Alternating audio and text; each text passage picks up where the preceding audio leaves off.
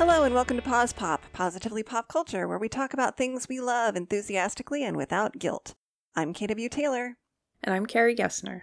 And this week we're talking about HBO's Mayor of Easttown, Bo Burnham's Netflix comedy special Inside, and the D&D solo adventure Frozen Offerings. I'm very excited to talk about all of those, but first, it's actually our birthday week. It is! So happy Yay. birthday to us. Happy birthday. Yours is actually on the day this airs. Mm-hmm. And yours is the weekend after. Yep. So Gemini power. That's right. Are you doing anything cool or fun? I don't know. It's kind of exciting that that's actually a possibility again. So I know. We shall see. What about you? I think some of my friends and I are going to go to a park and do a little hike and a picnic. Nice. And I'm going to see my family too. So I'm excited. Oh. It's going to be chill, but I'm really excited just to see people because I haven't seen some of these people in like over a year. So yeah. Oh, that's awesome. Yeah. Well, I know you have been doing some fun gaming stuff, including trying to rope me into some gaming, but you also did a really cool solo adventure, right? Yeah. I do play, as we've talked about, with a group, and the past couple weeks I was like, maybe I should get another group together. And I found this solo adventure to do, and I thought it would be a good way to kind of get more familiar with the game, and I'm getting a little bit more into DMing, running the game, so I thought this would help too. And this is a free adventure. It's called Frozen Offerings. It's written by Paul Bimler. I don't know how you say that. And it's available for free in the Dragon Plus magazine, which is apparently the Dungeons and Dragons magazine. I don't read it regularly. I just was searching for solo adventures. But it's in issue 34 if you want to go out and find that. And just the little blurb is: a chance meeting in Targos leads into a dangerous expedition across Icewind Dale in search of a fisher captured by the Brukka tribe and set to be sacrificed to the white dragon who has terrorized the tribe's village for years. Mm. So it's created for 7th to 10th level characters, and if you're not familiar with Dungeons and Dragons, you go from level 1 to level 20, so a mid-level character. Mm-hmm. If you want it to be a little harder, you'll go for 7th level. I went for 9th level because I was like, I don't want it to be too hard. I just want to have fun.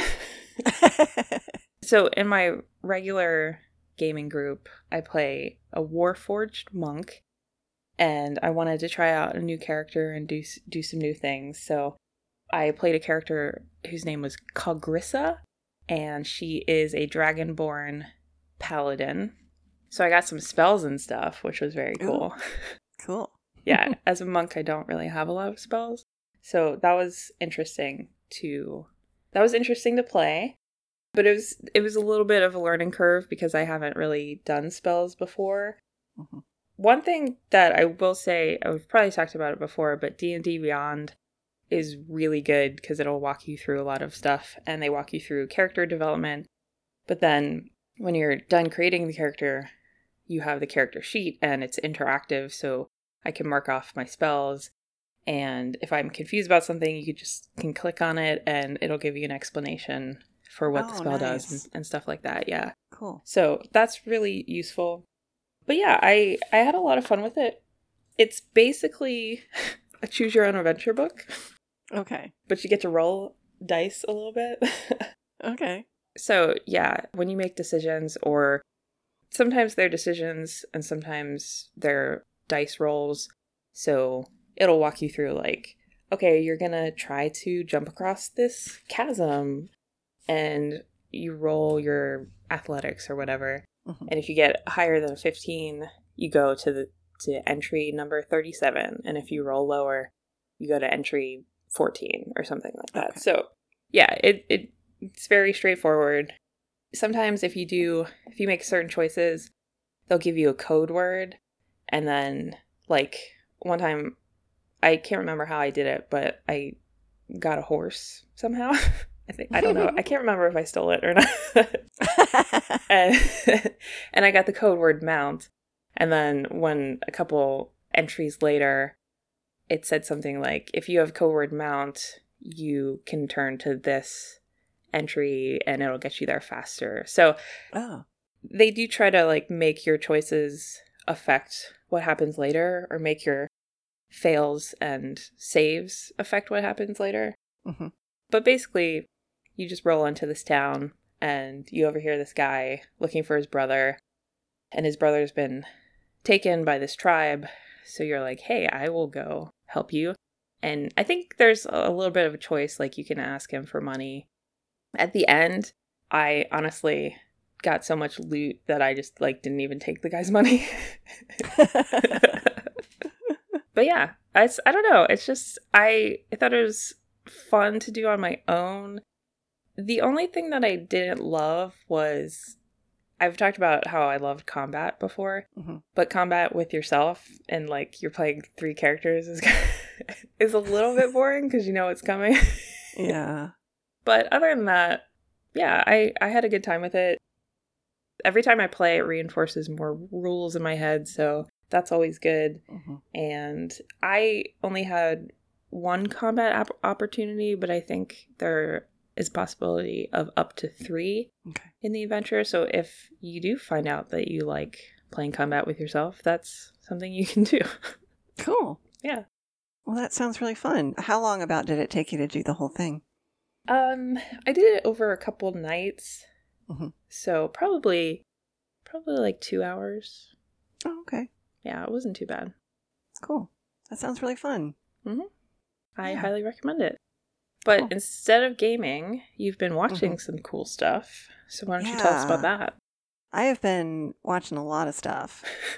And last night, I actually watched this thing on Netflix on a whim because I had heard it was really, really good. It's a new comedy special, but that's kind of a misnomer. It's a one-man film, basically, on Netflix. Okay. And it's Bo Burnham, the comedian, and it's called Inside. And he completely did the whole thing during COVID. He recorded it in a little studio at his house, and he did everything. He wrote it, he directed it, he filmed all of it, he edited all of it. There's a bunch of songs in it. He wrote and performed all the songs. And so it's not like a traditional comedy special with, comedian on stage with audience, because that wasn't really possible. Yeah. And the name of it is in reference not only to being, quarantined and sequestered inside, but it goes very deep into his mental state. Okay. So it's a lot. It's really emotional. Okay. Are you familiar with him at all? Not really. I think I've maybe seen a few clips of him, but that's it. Okay. Well, he actually became sort of like a YouTube comedian when he was young, like really young, like in his teens and 20s, and he's only just now 30. Oh, geez. And so he's done a lot of non-traditional media already, but he did, tour and do stand-up specials and things that were a lot more traditional. But then in 2016, he reveals this in the special, he started to get panic attacks when he would go on stage. So he decided, I'm going to take some time off and write and do other stuff and not perform live. And he made the decision that he was ready to go back to the stage in January of 2020. Oh, no. So it was kind of strange because I actually had a similar thing where I started teaching online because I was doing a long writing project, and I worked from home for like a year and a half before the pandemic. So then I just kept doing that, and it got real old after a point. So I think this was his version of that. But he does suffer from anxiety and depression, and he sort of talks about that pretty directly in this. Okay. And a lot of the clips are strange. Like he'll be doing what would seem like a traditional stand-up moment, but he'll perform it like lying down in a bed and with like low energy. And or he'll be sitting and just staring. There's a segment where he's just sitting and staring, and he's just talking, and everything seems normal except he's holding a knife for like no reason. Oh. But all the songs are very like they're very bouncy. They almost seem kind of joyful, but some of the lyrics are a little bit dark. So throughout all of it, he really skewers internet culture and the idea that we are the other reference that the title refers to is the fact that we as a culture have gotten very into the internet in a way that is potentially unhealthy, and we're not helping our own mental health very much. Mm-hmm. So we're going too far inside of ourselves, and the internet itself has become very toxic, and it's a capitalist structure that only benefits the wealthy. So a lot of the songs are kind of dismantling classism and hegemonic power structures and stuff. So okay. And yet they're very cute. And so something a lot of people noticed that I was looking at reviews and also people talking about it on Twitter is that the first half is very similar to how the very beginning of the pandemic felt, that it's like, oh, well, this will be okay. This will be over soon. And it's happy. And we're just using this time to be creative or doing interesting different things. Mm-hmm. And then there is a distinct intermission where he puts the word intermission on the screen and there's a pause. Okay. And then from that point onward, it's sort of like toward the midpoint and the end of the pandemic, or not, we're not in the end yet, but like before things got better, where it gets pretty bleak and weird and strange. So it's an hour and a half long. Okay. And I knew going in, this is not going to be a laugh riot. This is going to be difficult, but it's also very beautifully shot. I'm amazed at the lighting and the different editing techniques that he employed. And a lot of it is laugh out loud funny, but this is a lot more thinky and strange. And, you know, this is not really, I don't even know what to call it. It's a performance art piece, basically. Okay. Yeah, that makes sense. Yeah. But the music is fantastic and very, very catchy. There's an album version up on Spotify now, and I'm probably going to listen to some of that. Oh, cool. But I'm really impressed. So if you want something unique that may reflect how you've felt these past months, that reinforces that and maybe helps you get through it and shows you what someone did he did this over a period of 6 to 9 months or so. Okay. Just by himself. And that alone is so impressive. Mm-hmm. So yeah, I recommend it. But you got to kind of steel yourself and be ready. Yeah. Okay. Well, I'm glad you enjoyed it. I don't know if it's what I want to watch right now. Well, a lot of people are comparing it to, what is her name? Nanette? Sorry. Yeah. Hannah. Yeah. Gatsby? Hannah Gatsby. Yeah. So I think if that sort of comedy appeals to you, you might like that. Also, like if you're a fan of things like Weird Al or any other sort of satirical music, there is so much music in this. And those moments are pretty joyful and beautiful. So it's not all, I don't mean to make it sound like it's just this descent into madness and depression. It's really not. I think there's a lot of hope in it, but it's very real. So yeah. Okay. Cool. Yeah. But well, speaking of getting too real. Yeah. We also both watched the HBO drama series Mayor of Easttown. We did. Which is, I think, has a lot of hope in it, but it's not lighthearted. No, it's not. Yeah, we'll talk about the hope thing, because there was one thing that really, really disappointed me. Yeah. But it's a simple premise. Kate Winslet plays Mare, who lives outside of Philadelphia and has an Eastern Pennsylvania accent, which is so fun to hear. And she's a detective, but her life is sort of a mess. A girl in her town went missing about a year ago, and she hasn't been able to solve the case. And then another girl is found dead in the first episode. So most of the storyline revolves around trying to solve that case and whether the two cases are intertwined. But her home life is a mess. She's divorced. Her husband is getting remarried. And she's just really like, she's not cold, but like she's not very friendly to people. No. So it takes her a long time I think it's 7 episodes long, so it sort of takes her that whole time to open up to certain people.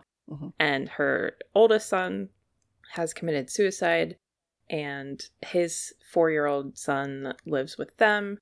And she also lives with her daughter, Siobhan, who's a senior in high school. and her mom, played by Jean Smart. And everything is like really uncomfortable at first because they're all living together and they're all going through grief in different ways and just kind of angry at each other. So in addition to her home life being a mess, she kind of really needs to focus on these cases so she can have a win, I think, in her life. Mm-hmm. And she gets accompanied on the case by Detective Colin Zabel, played by Evan Peters, who's a county detective, and she's very resentful of having to be partnered with somebody like from the fancier police division to help solve it. But I think they develop kind of an interesting working relationship. Mm-hmm. And she's also got this sort of on again, off again quasi boyfriend, Richard Ryan, played by Guy Pearce, who's a creative writing professor and an author of only one book, which was sort of depressing. It's like, okay, whatever. Sometimes one is enough. I don't know. Okay. He seemed very, everybody's just sort of like not doing their best. Yeah.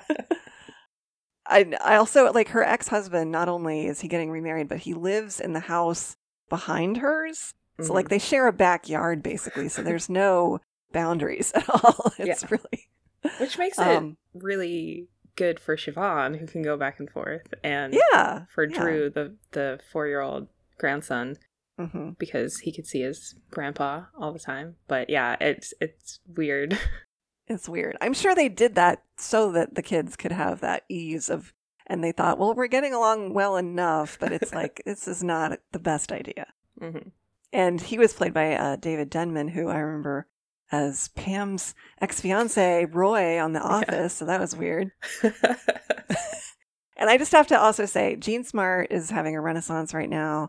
She's also on Hacks, which we can talk about in a future episode, but she, as Mare's mother, was hilarious and strange, and she spent a lot of the background time playing Fruit Ninja on an iPad, and I was like, this is too relatable. But I think it also is indicative of like, you're there, but you're sort of checked out and you're doing this compulsive thing that seems like you're addicted to it. And it was just like, ugh, yeah. Yeah. She's having a well-deserved renaissance, I think. Yes. Yeah. Love her. I do think she's nice because she is one of the only bits of comic relief. There are actually some funny moments throughout. Mm-hmm. Some cute, heartwarming moments, some funny moments, and she's the source of a lot of that. I should also mention, Mare has a good friend named Laurie Ross, played by Julianne Nicholson. Yes. And I've always liked her as an actress, and she was incredible. So she was really, really good. Yeah, I'm glad you brought her up because I wanted to, but I was going to forget. Another thing is that, I mean, it's not, I think they live in the suburbs. It's not like an insanely small town, but everyone's sort of related. Yeah. Like her cousin is the priest, and that's an interesting relationship. And then Laurie's husband's cousin is the father of the girl who gets murdered in the first episode. Yes. So there's like a lot of family drama happening around the murder.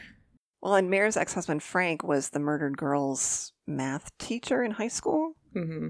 So even if there's not a family relationship, there's these close friend ties. And some of Mare's friends from high school were the parents of one of the murdered girls, like frenemies. And I mean, it's just very, it is a suburb, but it's a very tight-knit suburb where there's a lot of interconnectedness, which makes it interesting to try to figure out the crime itself. Like, how did this happen? Is this random? Was it purposeful? Was it an accident? So there's a lot of twists and turns there. Yeah. There are, yeah. But a lot of it is about Mare's mental state, and she's in therapy for some things. And as the show progresses, some dramatic and upsetting things continue to happen to her that necessitate the need for further therapy. But a lot of it, too, is her, and especially her daughter, Siobhan, processing her son's death. And I think that's sort of a symbolic undercurrent throughout. So, yeah. Again, not a super Happy, but there are lighthearted moments. It does have a really pretty, like the cinematography is really well done. It does look dark and dreary, a lot of it, and cold. I recommend watching this show at night, otherwise it will just put you in a big stupor during the day. During nice summer days, I think watch this at night instead. There you go. Yeah. I think along with a lot of people, we saw the trailer and we were kind of like, okay, a cool crime show, like a limited crime show. That sounds really good. And Kate Winslet is obviously good in anything.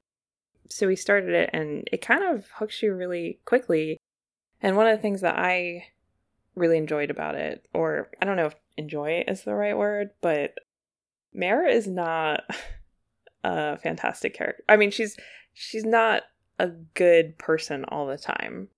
And I think it's really important to show women like that who, they're not the epitome of morality and they mess up really badly and they make really bad choices sometimes. But that's also part of her journey. Like you said, she's stuck in grief in the beginning and she starts to go to therapy and she starts to make more meaningful relationships with the other people in her life. So watching her grow as a character was really cool and really intriguing for me. So I found a lot of hope in that. And the first episode, it ends and you're like, wow, she's really messed up. And then by the last episode, when things are mostly wrapped up, you feel more of a sense of peace. You're like, okay, their lives aren't perfect, but like they're going to be able to handle all the bad things, Yeah. And I think that's why, even though a lot of sad things happen and it is upsetting in bits, I don't think that you should be left feeling this is irreparable and everyone's going to be worse off. I mean, some people will be worse off, but I think other people are actually healing and getting better.